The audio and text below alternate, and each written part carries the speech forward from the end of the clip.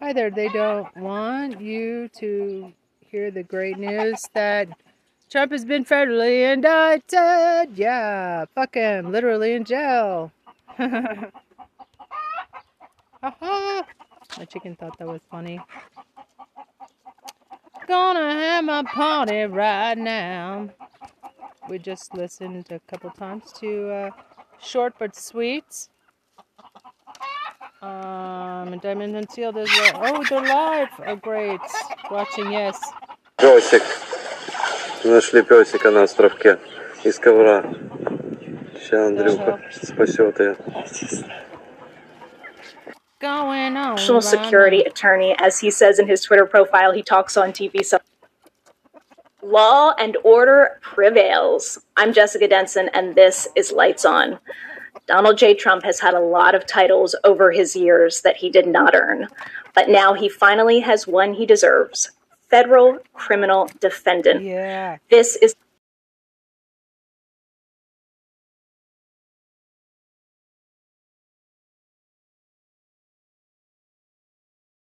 160 plus GOP traitors disqualified from public office under 14th Amendment.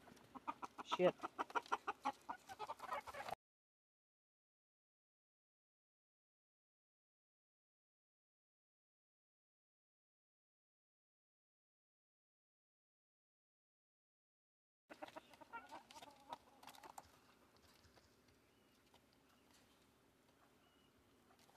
such a momentous and historic week for democracy. So many victories. We, of course, have this Trump indictment, 38 counts in the Southern District in Florida. There was also a massive development in my case this week that I have been fighting for years, the Trump NDA case. I'm going to share that with you.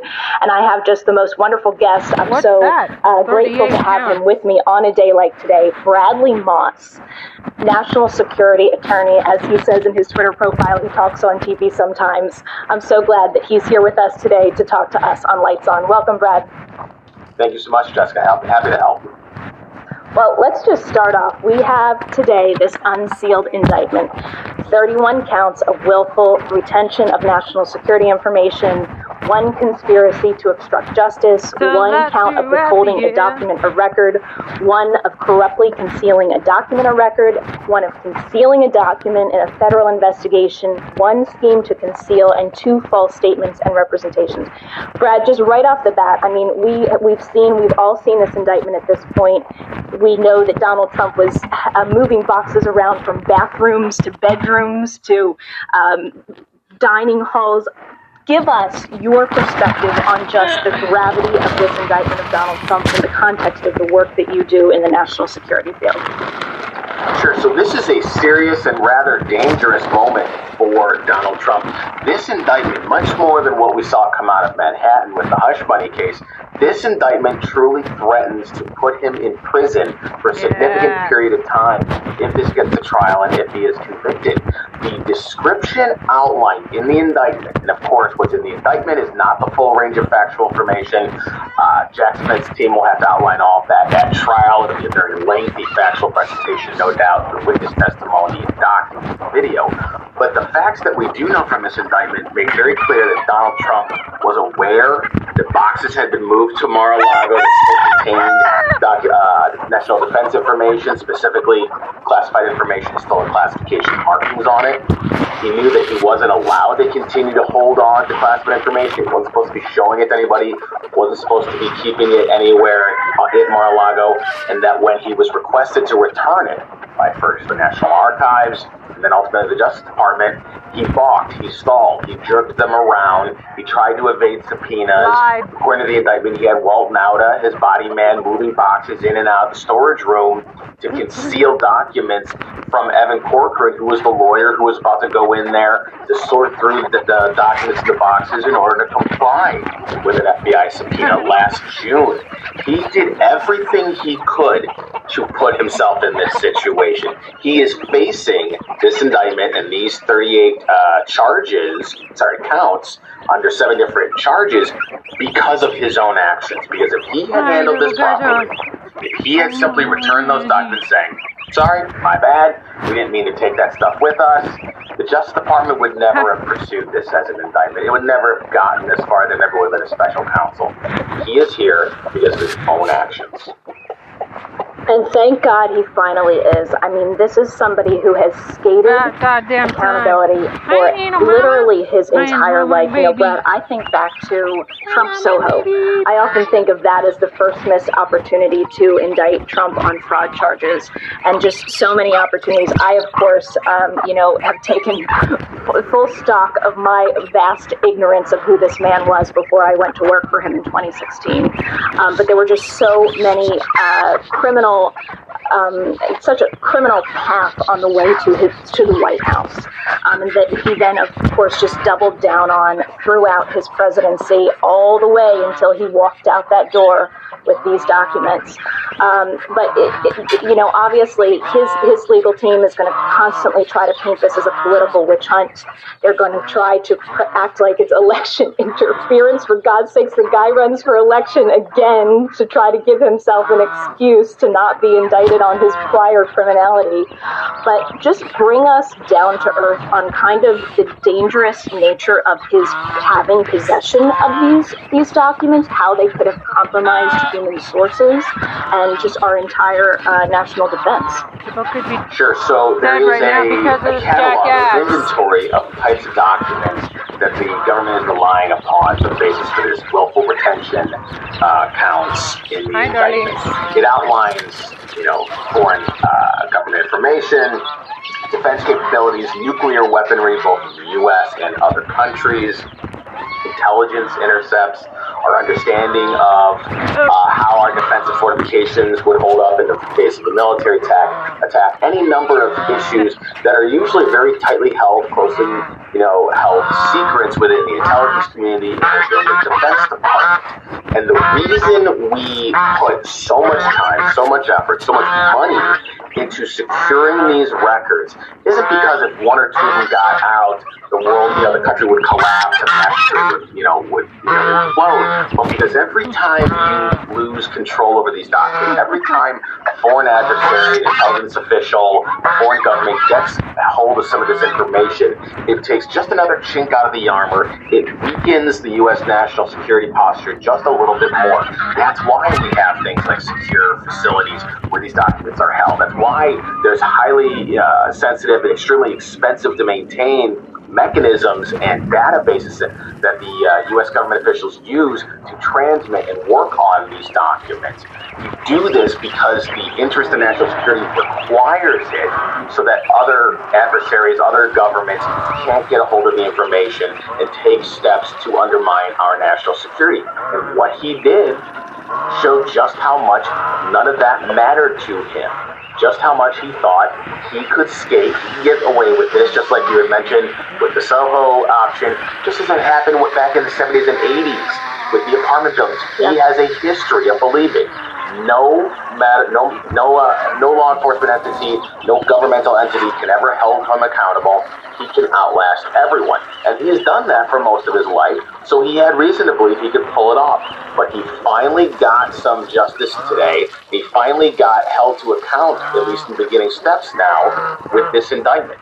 Whether or not he'll be convicted is ultimately not up to you or me. That'll be up to a jury of his peers. But this is the first step in holding him accountable for his actions.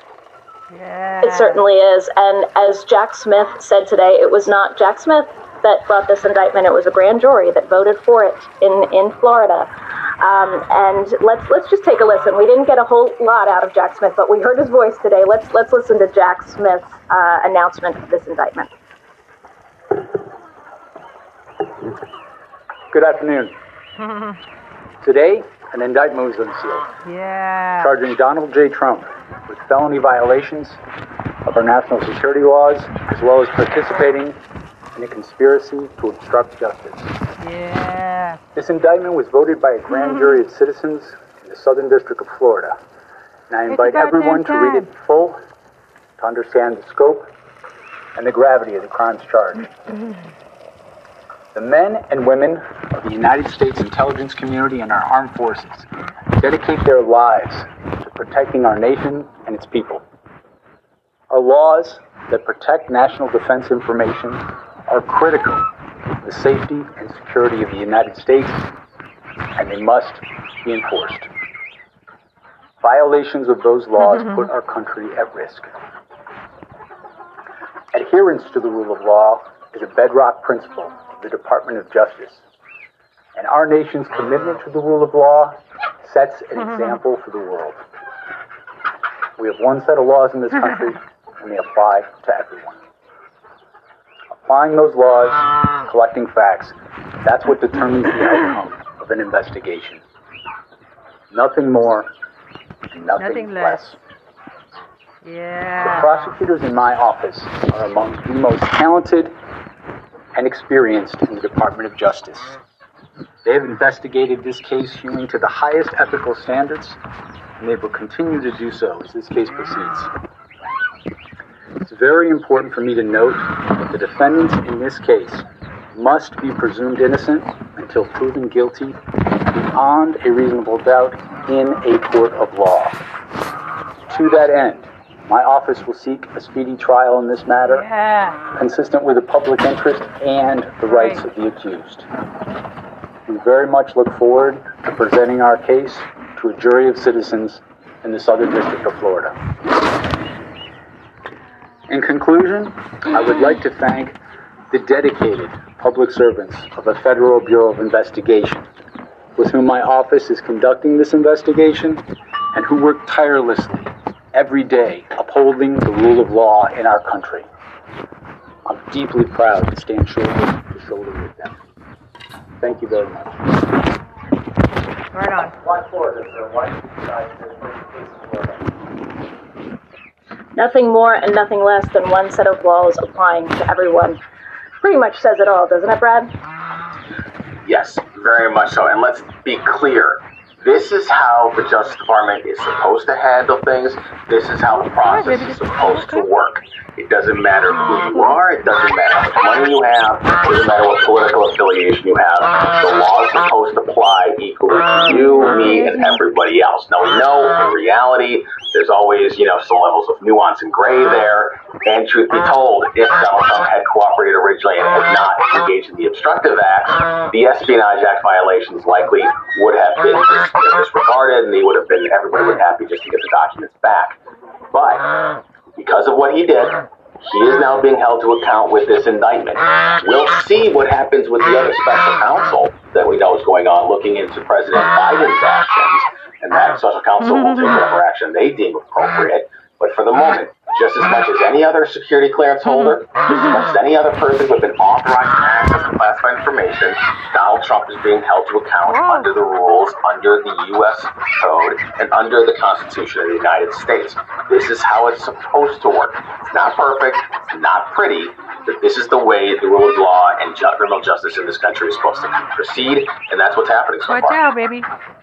Brad, in your practice, have you ever come across parties with clearances holding documents such as these in their bathroom? No. That's a hard no. Hard no. Not in their shower or in their white and gold ballroom. No, mostly just because most of them know that the white and gold ballroom just looks really tacky, but beyond that, no. Well, one other thing that we learned from the indictment today is that, in fact, there was a lot of discussion last week when we learned about that audio from Bedminster, that we weren't sure if it was actually a classified document. And the special counsel alleges in this unsealed indictment that the Iran attack plan that was referenced in that Bedminster audio was, in fact, a classified document. Isn't that an extraordinary risk to U.S. national security? I mean, wouldn't Brad, foreign adversaries pay tens of millions of dollars for that kind of information?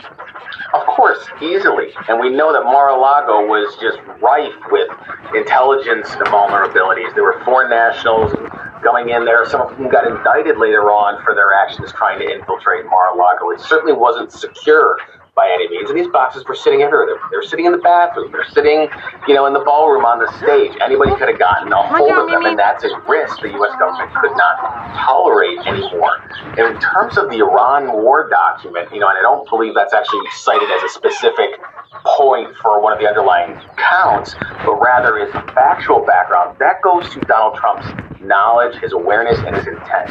That he understood that he had documents in his possession that were still classified. He knew he no longer had the ability to declassify them. He knew he had not declassified them before leaving, and he did not return them to the United States government. They still do not have them. We don't know where they are, which is a terrifying thought on its own. But that just is one more piece of this factual foundation that you're going to see when this gets to trial as to how much Donald Trump really did understand the process, how much he was aware of how this is supposed to work, and how much he disregarded all of that to act as his own judge, jury, and executioner on what is and is not legally permissible when it comes to classified documents. Yeah. Well, as a former staffer of the Trump campaign, I will say one thing about Donald Trump. He's often, ridiculed as a crazy person or as a lunatic. This is somebody who I have repeated this so often. He knows what he is doing.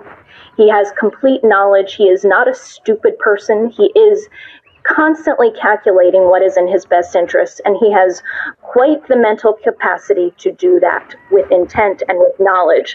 And I just remember, Brad, after January 6th, where it just felt like there was such a slow track to possible prosecution for Trump, such a resistance to charge a former president. There was so much discussion of, he did this in X and Y and Z, but where is the mens rea? How do we prove intent? Isn't this indictment just loaded with that proof that we need of intent of mens rea?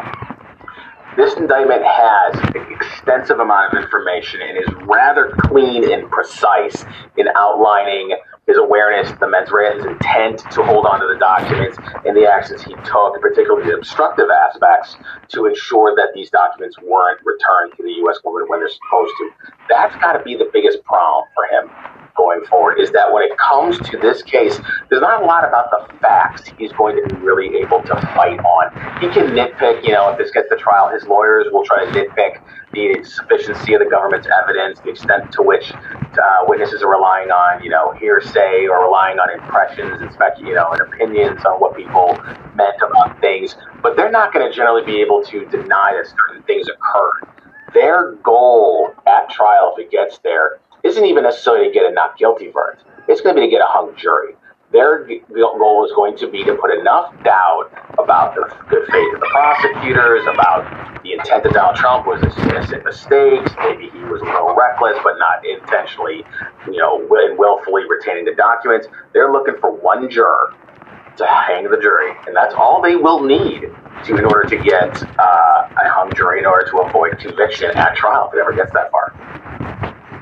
I think back to some of the convictions that came out of the Mueller investigation, particularly Paul Manafort. I'll never forget that one Trump-supporting juror who was on that jury, and you would think possibly that someone like her would have been reluctant to hold Donald Trump's former campaign manager guilty of a crime, but she very gratefully, and I think we can hopefully look to this, that there are going to be fair-minded people who put Donald Trump in the position of, like Jack Smith was outlining, any criminal defendant, and do not give him the benefit of the doubt and do not buy into this gaslighting. I, of course, have been dealing with this legal diversionary strategy for, going on 6 years now in my cases against the Trump campaign, so I'm very familiar with it.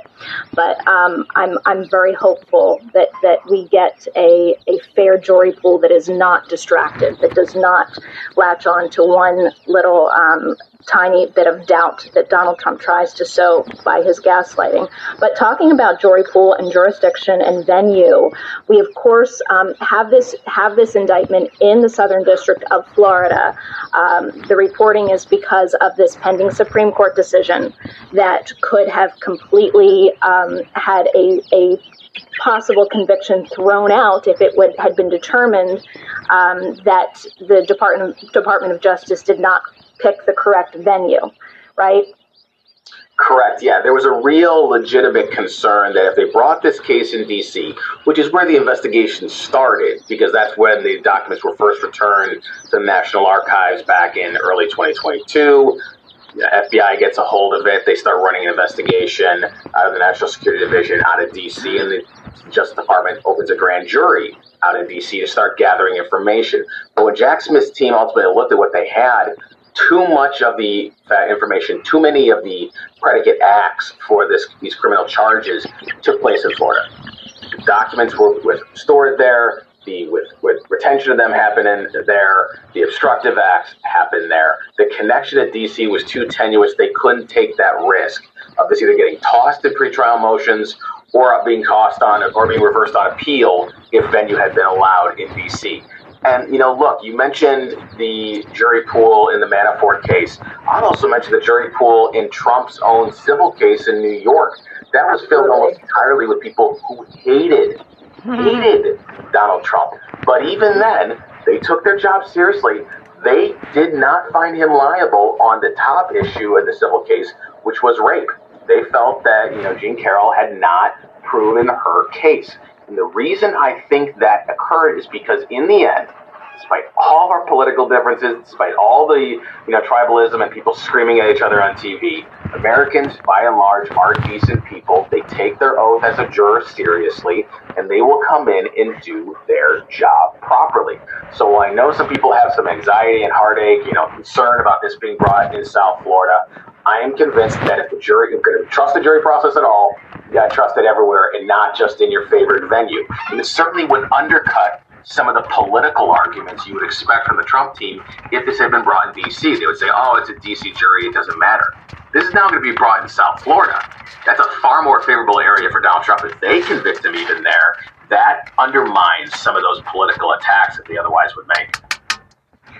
Well, Brad, if you could also level set the anxiety that I think we all got this morning when we found that Judge Eileen Cannon's name was on the summons, I think, to Donald Trump, and also, of course, the magistrate judge, Bruce Reinhart, who signed the FBI search warrant. Where can we expect Judge Eileen Cannon's oversight of this case to begin and end? Do you think it only goes through the arraignment, or do you think she stays on this case beyond that? So she certainly will be there for the arraignment, and that's partially due to the fact that the search warrant came from that magistrate judge, and she had already had involvement tied to the original fight over a special master. I have a feeling that's why that started that way. I expect there to be some discussion and a bit of, legal maneuvering about whether or not she'll be allowed to remain on the case, if there'll be a motion to have her recuse, given what transpired earlier. Either way, even if she does remain on this case, there's two reasons why I would caution people not to start having anxiety attacks over the idea of her, overseeing this case, notwithstanding what happened several months ago with her rulings, which I completely disagree. One is she got pretty brutally reversed by the 11th Circuit in a unanimous opinion. No district court judge likes that, and particularly a very new one that's going to hurt a little bit, that doesn't speak too well of their reputation and their professional analysis. So there's going to be an extent to which she's going to be cognizant of how the 11th Circuit already viewed her analysis of these issues. The second reason is that was a debate over how to handle, review of documents in the context of a search warrant. Now there's an indictment. Now it's a full-blown criminal matter. There's charges already leveled. The scope of her authorities is more restricted, but more so, now there's something more concrete before her other than just the hysteria around the search warrant. And so when it comes to these pretrial motions, if she's overseeing it, I wouldn't expect Donald Trump is going to necessarily be able to pull off what he was able to pull off once before, because the government has all the information now. It has more than just its own affidavits. It has documentation. It has a far more concrete case it can make to Judge Cannon that it could not make during that first go-around. So you think that she was assigned because of the prior assignment, even notwithstanding that the 11th Circuit determined that she didn't have jurisdiction, that would still be a natural thing? Correct, yeah. I think that's why she's at least, for the moment, assigned to it. Similar to how the judge in New York who has the hush money criminal case was also involved in another case involving Mr. Trump, just because of the familiarity with the issues. So I certainly believe that's why she has the case for the moment. We will not know, likely for at least another week or so, whether or not she will maintain presiding over the case. We'll find out when we find out, and the process will play out however it's going to play out. Again, this is the federal judiciary. This is the justice system. You don't get to pick and choose who your judge is going to be. Sometimes it's just the luck or the lack of luck of the draw. But if there is a serious issue of legal or erroneous legal rulings in the pretrial motions, the government has the ability to seek an immediate appeal before it ever gets to trial in case Judge Cannon were to go too far. We'll cross that bridge if we ever come to it. I want to touch on a few other things involving Trump's co-defendant, Walt Nauta. This is, of course, his valet, a former Navy vet, who has, according to the special counsel, he said he was not aware of Trump's boxes being brought to the residence for review before the 15 boxes were sent to NARA. He said he did not know how the boxes took to the NARA truck got to the residence. And when asked whether he knew Trump's boxes had been stored before they were in the residence, he falsely, according to this indictment, responded, "I wish I could tell you. I don't know. I honestly just don't know." And so based on those statements having been found to be false, he has also been criminally indicted. Now, earlier this week, Brad, we had news that his lawyer, Stanley Woodward, had filed a complaint of prosecutorial misconduct against Jay Bratt, who's the chief of the counterintelligence section. And I kind of saw this before it came out. I kind of felt like this was I saw it previewed in Tim Parlatore's media tour, I think, earlier this week with Lawrence O'Donnell. He was complaining about the conduct of Jay Bratt. Do you think, and by the way, his allegation in this complaint is that Jay Bratt, in a meeting to try to get the cooperation of Walt Nauta, said he knew that Walt Nauta's attorney was applying to be a judge. So somehow perhaps implicating that he could have some kind of, influence over his judge application. A stretch, isn't it, for prosecutorial misconduct? A serious stretch. Again, this is a political talking point masquerading as a legal complaint. So to be clear, if we take at face value what is alleged to have occurred, if we assume Jay Bratt said what is alleged against him, it was, in my view, inappropriate, kind of stupid for, to say, maybe not. It should not have happened. It was really not a professional remark to make in that context. It was unnecessary. But I don't see any way to how it's prosecutorial misconduct. He didn't promise him a judgeship or say, we'll dangle it, or say we won't give it, we won't get it. He has no control over that decision anyways. He has no authority over who does or does not get selected. And there's no evidence from the allegation that they said something along the lines of, your guy better flip on Trump or else you'll lose out on this judgeship. It was a really, it was an improper but not great side comment.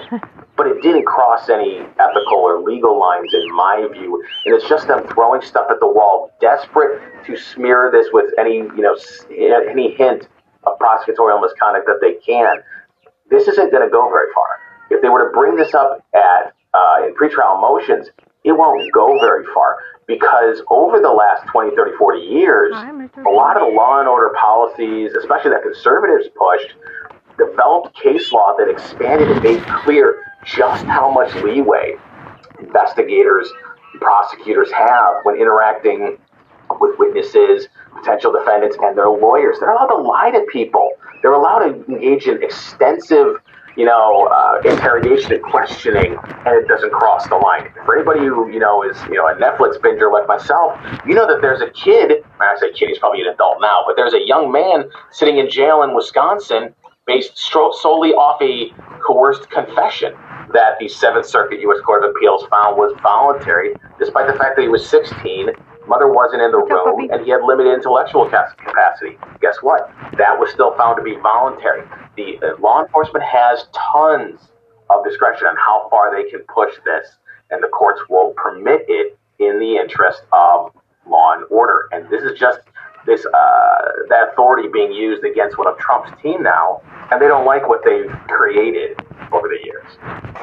Yeah, I love that you bring that issue of coerced confessions because it's just one aspect of our judicial system when we don't get it right, where people are wrongfully imprisoned. I've mentioned so many times on this show and just in my fight and insistence that Donald Trump be held criminally accountable, the inequity of someone like him with the gravity of his criminal misconduct not being charged in the face of so many people for such lesser offenses or no offenses at all, having their lives materially altered, spending years in prison, oftentimes being put to death wrongfully for crimes they didn't commit.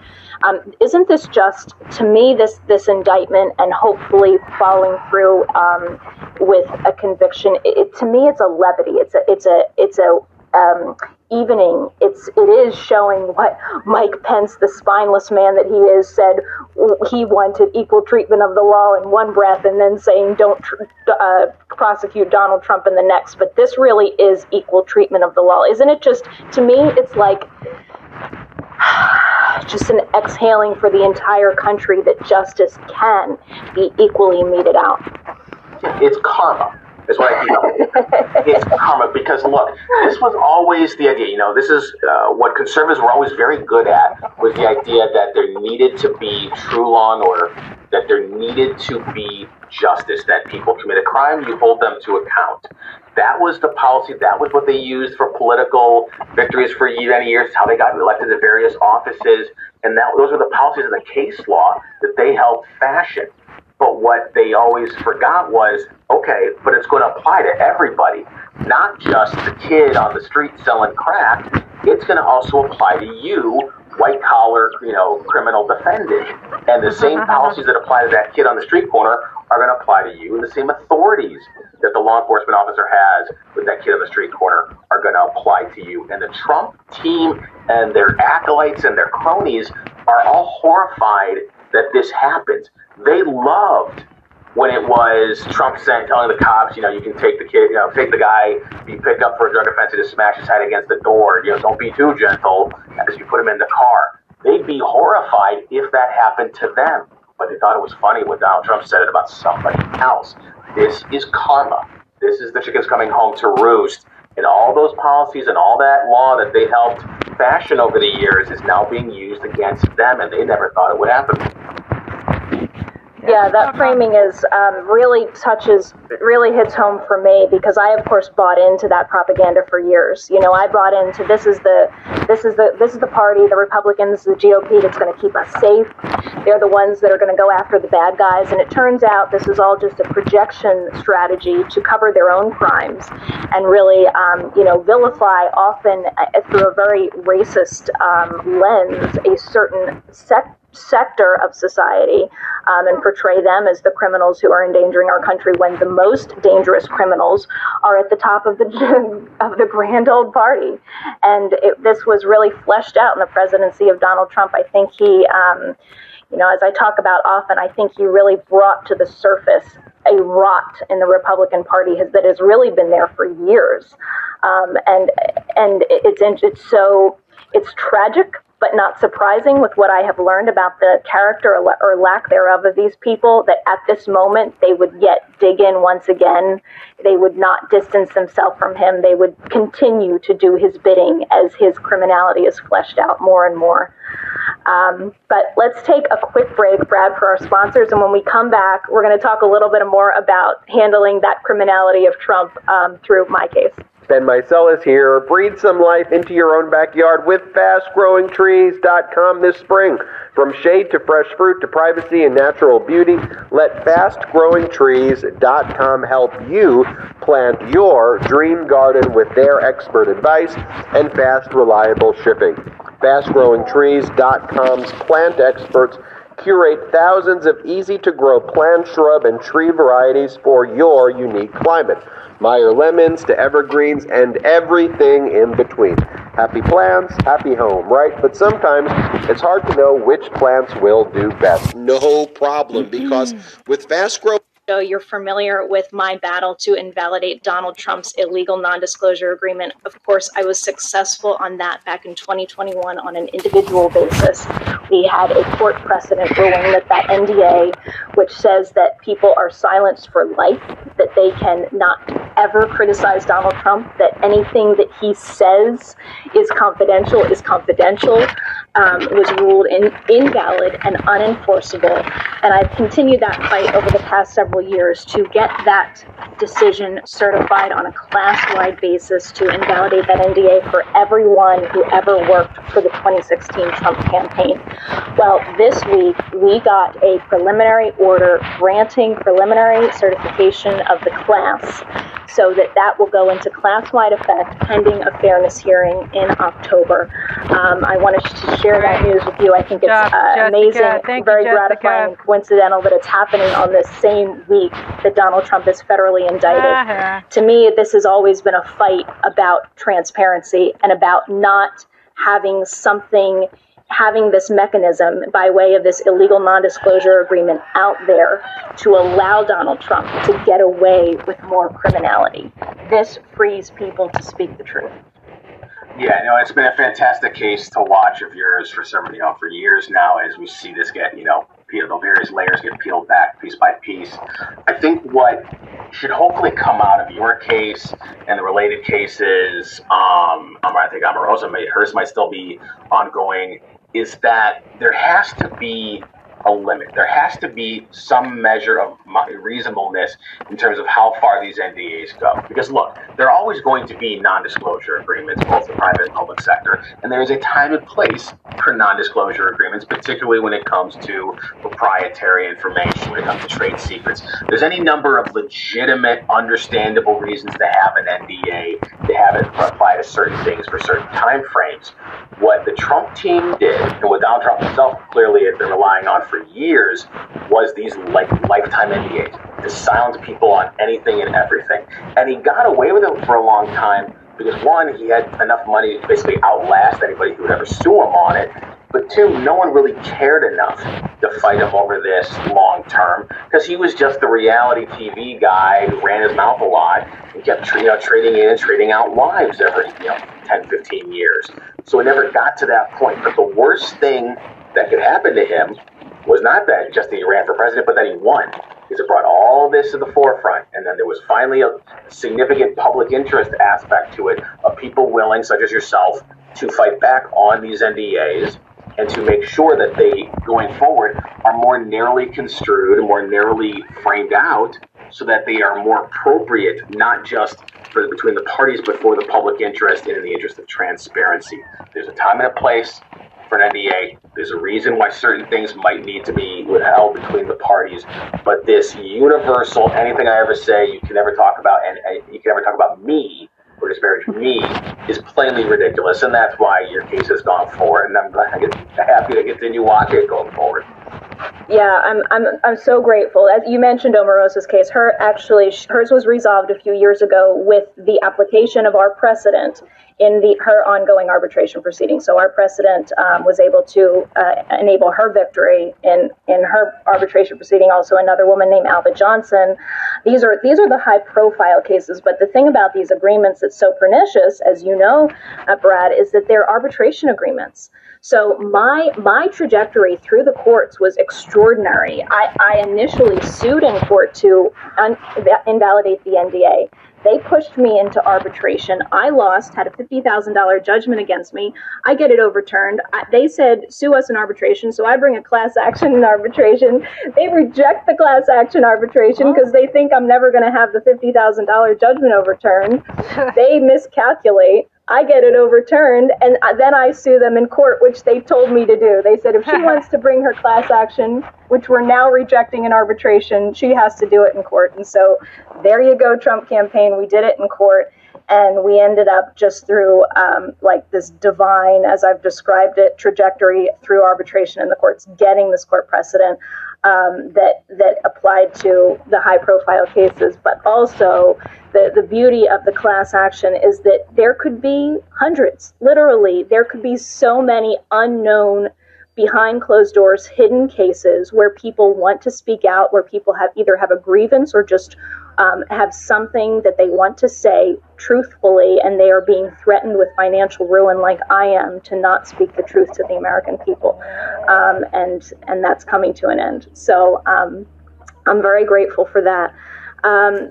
Brad, thank you so much for joining us today. I so enjoyed your insight. Before you leave, if you can kind of just tell us where you think you see the special counsel going with the January 6th case.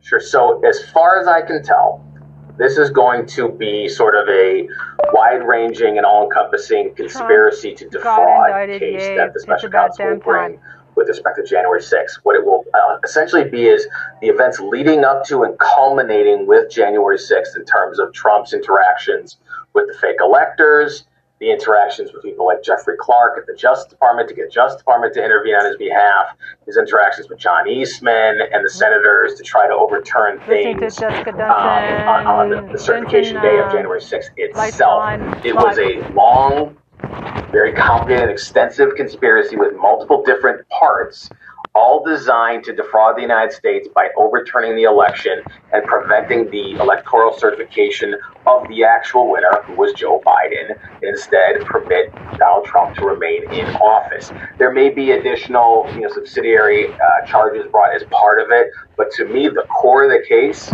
is conspiracy to defraud. I think it's going to be a very serious and troubling case for Donald Trump. It is a far murkier and constitutionally problematic case for Jack Smith, which is part of the reason why it's taken so long compared to the classified documents case. It's going to get tied up in all kinds of issues of the power of the presidency, because all these actions took place while Donald Trump was still president and still had all those authorities under the Constitution. There's going to be a lot of very complicated and abstract legal debates to have in pretrial motions over the authority of a president and the extent of their abilities to interact with, state and local officials, and to coordinate actions they believe to be in the interest of the United States. And it's not going to be as clean cut as the classified documents case. I don't expect that, the January 6th case, for example, to make it to trial before the 2024 election. I do see the classified documents case getting there before the election. Do you think Jack Smith indicts over January 6th before Fani Willis in Georgia, and do you think it matters? I don't think he does it before Fani Willis, and no, I don't think it matters. If he went first, cool. If he didn't, cool. Because in the end, Donald Trump's already been indicted twice. He's almost certainly getting indicted now in Georgia in August, and at some point, whether it's next month, August, September, we presume Jack Smith will indict him on January 6th as well. All of these are going to have, overlapping and, interlocking schedules. They're going to start conflicting with each other. He's going to have a campaign schedule that's going to start becoming a problem. He's got the civil trial for his company that's coming up soon. So whether it's Fani Willis first or Jack Smith first, it's all going to be a problem for him. And the biggest issue is, even if he were to become president again, or even if an ally such as Ron DeSantis or Nikki Haley were to become president in 2025, they can only pardon him on federal charges. They can't pardon him on the Manhattan case. They can't pardon him on the Georgia case. And there's no way Governor Kemp out in Georgia is going to do Donald Trump any favor right about now when it comes to the Georgia case. Why not? Yeah, I think that this is just a shower of indictments. Donald Trump is not walking away from it this time. He is facing the music. Bradley Moss, thank you so much for joining us. Such a great day to have you on, and I really, really appreciate your time. Of course, anytime. Thank you. So from Jack Smith indicting Donald Trump to my victory in the NDA case to the U.S. Supreme Court striking down Alabama's congressional map and upholding the Voting Rights Act, this has been an extraordinary week for democracy. In a 5-4 decision, the Supreme Court struck down a map that was really just restricting the voices of black voters in Alabama. This is a case called Allen versus Milligan, and it is really, really significant because they decided, the Supreme Court, not to strike down Section 2 of the Voting Rights Act. And this is going to have implications in other cases, and in a pending case in Louisiana. This is such an important tool to fight back voter suppression, especially in the South. You know, on Lights On, I've interviewed Representative Gloria Johnson of Tennessee, where they have had such an aggressive attack on democracy. So to see these kind of victories in places like Alabama, where there have been notorious attacks on the voting rights of especially people of color, to have this upheld was a major victory. And really interestingly, right after this ruling came out, which really tells you just how detrimental and silencing of the will of the people these gerrymandered voting maps are, the Cook Political Report changed the rating of 5 House races. 2 in Alabama, 2 in Louisiana, and 1 in North Carolina. The 2 Alabama races went from solid Republican to toss-up. From solid Republican to toss-up. This is what happens when maps are drawn to legitimately reflect the demographics or the geographics of an area, and politicians are not picking their voters.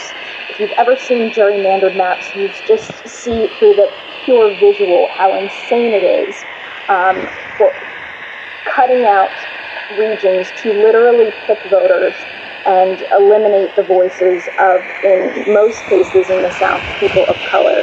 I just hope this is a resurgence of democracy, or the beginning of a turn, a shift in these what have been known as very deep red states, and are just not necessarily deeply red. This has been the effect of politicians suppressing the will of the voters, and this week in the Supreme Court, the whole fucking Republican Party for cheating in elections. Are starting to get away from that in Alabama, at least. So very good news there.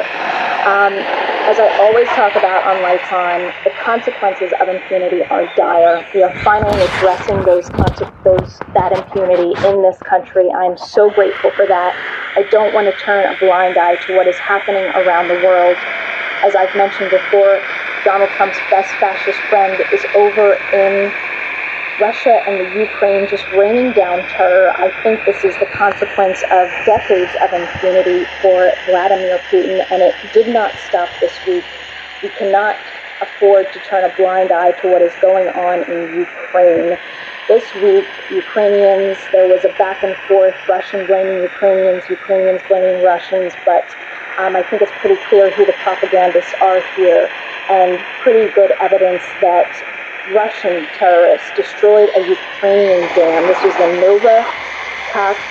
Novokakhovka Dam, 50 miles upriver from Kherson, and Ukrainian officials say that it was destroyed from inside by Russians occupying forces who controlled the dam. This is just so devastating with this, the Ukrainian population who is already dealing with war. They are now dealing with flooding. There are thousands of Ukrainian citizens that live in and around the Dnipro River, downstream of this destroyed dam, and they were just in melee following this immense flooding. I want to play a clip of some of the rescues that went on in Kherson this week, literally rescuing people while Russians were firing down artillery on citizens, and some other extraordinary rescues of animals by these brave Ukrainians who have endured so much and too much at the hands of a terrorist named Vladimir Putin. Сейчас мы тебя достанем, сейчас я буду за тобой нырять, подойди. Так, песик. Нашли песика на островке из ковра. Все, Андрюха, спасет ее.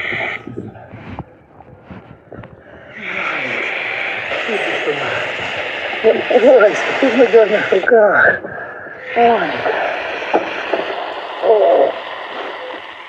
Our actions to hold these people accountable are so vital, so important.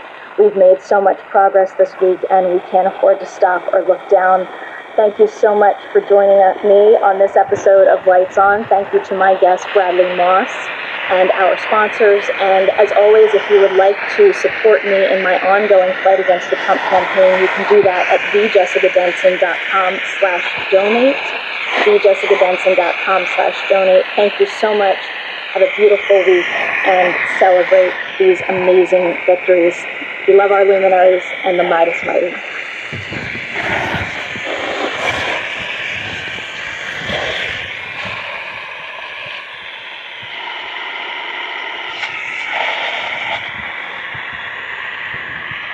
Right.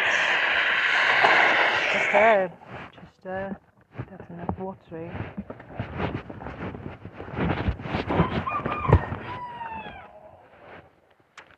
Okay.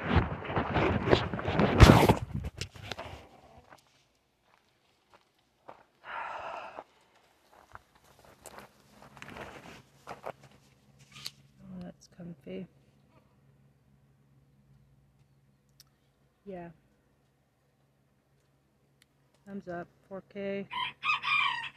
Thumbs up. Still going live, but let's see what else Meidastouch has to offer. Shout out to KAMP Student Radio at the University of Arizona and KPYT, Bethlehem, Tribal Radio, Tribal Radio. On the Rest with Trista Show, Tribal Radio. Trump hack judge assigned to criminal case, but don't worry. I'm Ben Meiselas from the Meidastouch Network. We are learning that disgraced federal judge, Judge Eileen Cannon, who Donald Trump appointed to the bench in 2020, who improperly assumed jurisdiction over the search warrant executed by the Department of Justice in August of 2022 at the Mar-a-Lago premises. That Judge Eileen Cannon, who was essentially reprimanded by the Court of Appeals in the 11th Circuit Court of Appeals, which supervises the Florida federal courts, ruling that she should never have been interfering with the Department of Justice's ongoing criminal investigation of Donald Trump. Yes, that Judge Eileen Cannon has been randomly assigned in the criminal case brought by the Department of Justice and Special Counsel Jack Smith against Donald Trump in the Southern District of Florida. We have reviewed the unsealed indictment of the 38 charges brought against Donald Trump and one of his aides, Walt Nauta. These charges include obstruction of justice, conspiracy, willful retention of national defense information, which is an Espionage Act violation. And this case was filed in the Southern District of Florida. There are 15 active federal judges in the Southern District of Florida, and it had a 1 in 15 chance of being assigned to Judge Eileen Cannon, and it was assigned to Judge Eileen Cannon. That is a 6.67% chance that it would have went in front of Eileen Cannon, and that's who it was assigned. I want to explain how it got assigned to Judge Eileen Cannon, its implications, but most importantly, I am actually not worried that this case has been assigned to Judge Eileen Cannon. First and foremost, let me explain to you why I am not worried that this case has been assigned to Judge Eileen Cannon. So it's assigned to Judge Eileen Cannon for now. However, under 11th Circuit Court of Appeals precedent, which is binding on federal judges in the Southern District of Florida and all the federal courts in Florida, Judge Eileen Cannon should on her own recuse herself from this case, or upon a motion for recusal brought by the Department of Justice, she should recuse herself. If she does not voluntarily recuse herself, the Department of Justice can then appeal that to the 11th Circuit Court of Appeals, and they should then order that she be recused. There is a 11th Circuit case called U.S. versus Martin, which is the binding precedent here, which holds that where a judge has shown prior bias and where the judge has engaged in potential prior misconduct, and there is an appearance of impropriety, the judge should be removed from the case, and if they don't voluntarily recuse, the 11th Circuit can remove the judge. So I ultimately do think Judge Eileen Cannon will either recuse herself or be removed by the 11th Circuit Court of Appeals under the U.S. v. Martin 11th Circuit precedent, because the 11th Circuit Court of Appeals has already made a ruling where they removed Judge Eileen Cannon from assuming jurisdiction, extraordinary jurisdiction, which she didn't have. And in the order, they basically accused her of interfering improperly with the Department of Justice's criminal investigation into Donald Trump. So where there is an order essentially already reprimanding her, the remedy here would be recusal, and I think that is what the Department of Justice is going to pursue, and so I don't think she's going to be on this case for any significant period of time. However, if she is on the case for a significant period of time, if she is not recused, if for whatever reason the DOJ decides not to file a motion to recuse her, or she doesn't on her own sua sponte recuse herself, look, the allegations that are in this indictment are bulletproof. Get on it. Okay, even the right-wing spin master lawyers who have been, saying, oh, the DOJ is weaponized, politicization this, politicization that, this is Merrick Garland on a witch hunt, and Special Counsel Jack Smith is overreaching. Okay, even people who have said that have looked at this indictment, this 38-count indictment, and have said, wow, this is very, very damaging. I mean, it has audio recordings, under oath testimony. It's got text messages of Donald Trump's aide, Walt Nauta, with others, talking about moving the boxes. It's got photographs of the boxes being moved. It's got photographs of the boxes in bathrooms, inside showers, in auditoriums.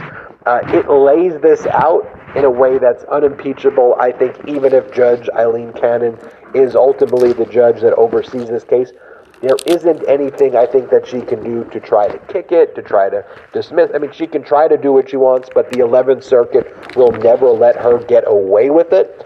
And again, ultimately, her rulings, just like they were before, assuming she stays on the case, are appealable to the 11th Circuit Court of Appeals. They previously issued an order reprimanding her. I think they would clearly do that again. So there is no way that I think Donald Trump can rely on her just to dismiss this case and the case goes away for him. It may cause additional delay in the case, which would be very frustrating for that to take place. But it's not like she's going to be able just to get rid of this case. So how did the case get assigned to her? Well, the case was filed in the Southern District of Florida. Why was it filed in the Southern District of Florida? That's where Mar-a-Lago is based. So the Southern District of Florida has jurisdiction over the criminal conduct that takes place at Mar-a-Lago from the unsealed indictment and the 38 charges. We know that a lot of the criminal conduct, the gravamen of the criminal conduct, all took place at Mar-a-Lago. So what Special Counsel Jack Smith, I think, was considering in the jurisdiction is that if he brought the case in Washington, D.C., using there the jurisdictional hook that these records are national defense records, and as a result, that implicates jurisdiction in Washington, D.C., where the documents should have been. Donald Trump could challenge that and have a year-plus long appeal of trying to say, no, the case should be in the Southern District of Florida, and the venue should be moved, and then appeal that to the D.C. Circuit Court of Appeals, try to appeal that to the United States Supreme Court, and then that could take a significant period of time.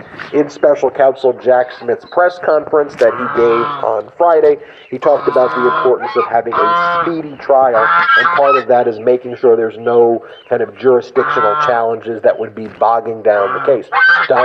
Special Counsel Jack Smith's other criminal case against Donald Trump for the insurrection-related crimes, that would be in Washington, D.C., I think, if and when those charges are brought. But these were brought in the Southern District of Florida. Given that the charges relating to Donald Trump's theft of thousands of government records and obstruction of justice was brought in the Southern District of Florida, There are 15 active federal judges. It gets randomly assigned. So as I mentioned earlier in the video, there was a 1 in 15 chance it gets assigned to Judge Eileen Cannon.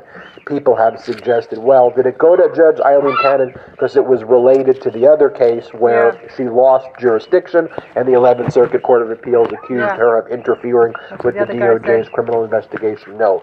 It has nothing to do with her involvement in that case. It is a random assignment, and I know that is hard to believe and hard to fathom, like what are the chances of that happening, but the DOJ would be the ones, because they filed originally, who would, if they were going to be the ones to relate the case, they would file a notice of related case. And here, no way the DOJ would ever file a notice of related case to Judge Eileen Cannon, and two, no way they would ever file a notice of related case to a case that's not an active case. Judge Eileen Cannon was adjudicated by the 11th Circuit Court of Appeals to never have had jurisdiction in the first place. The other case that she asserted jurisdiction that didn't exist is a closed case. You can't relate this new case to a closed case where Judge Eileen Cannon never had jurisdiction in the first place. And I also think there is some silver lining here, because imagine if Judge Eileen Cannon never exposed who she was last summer, and then she was randomly assigned this case or some other Trump-related cases. Because she engaged in such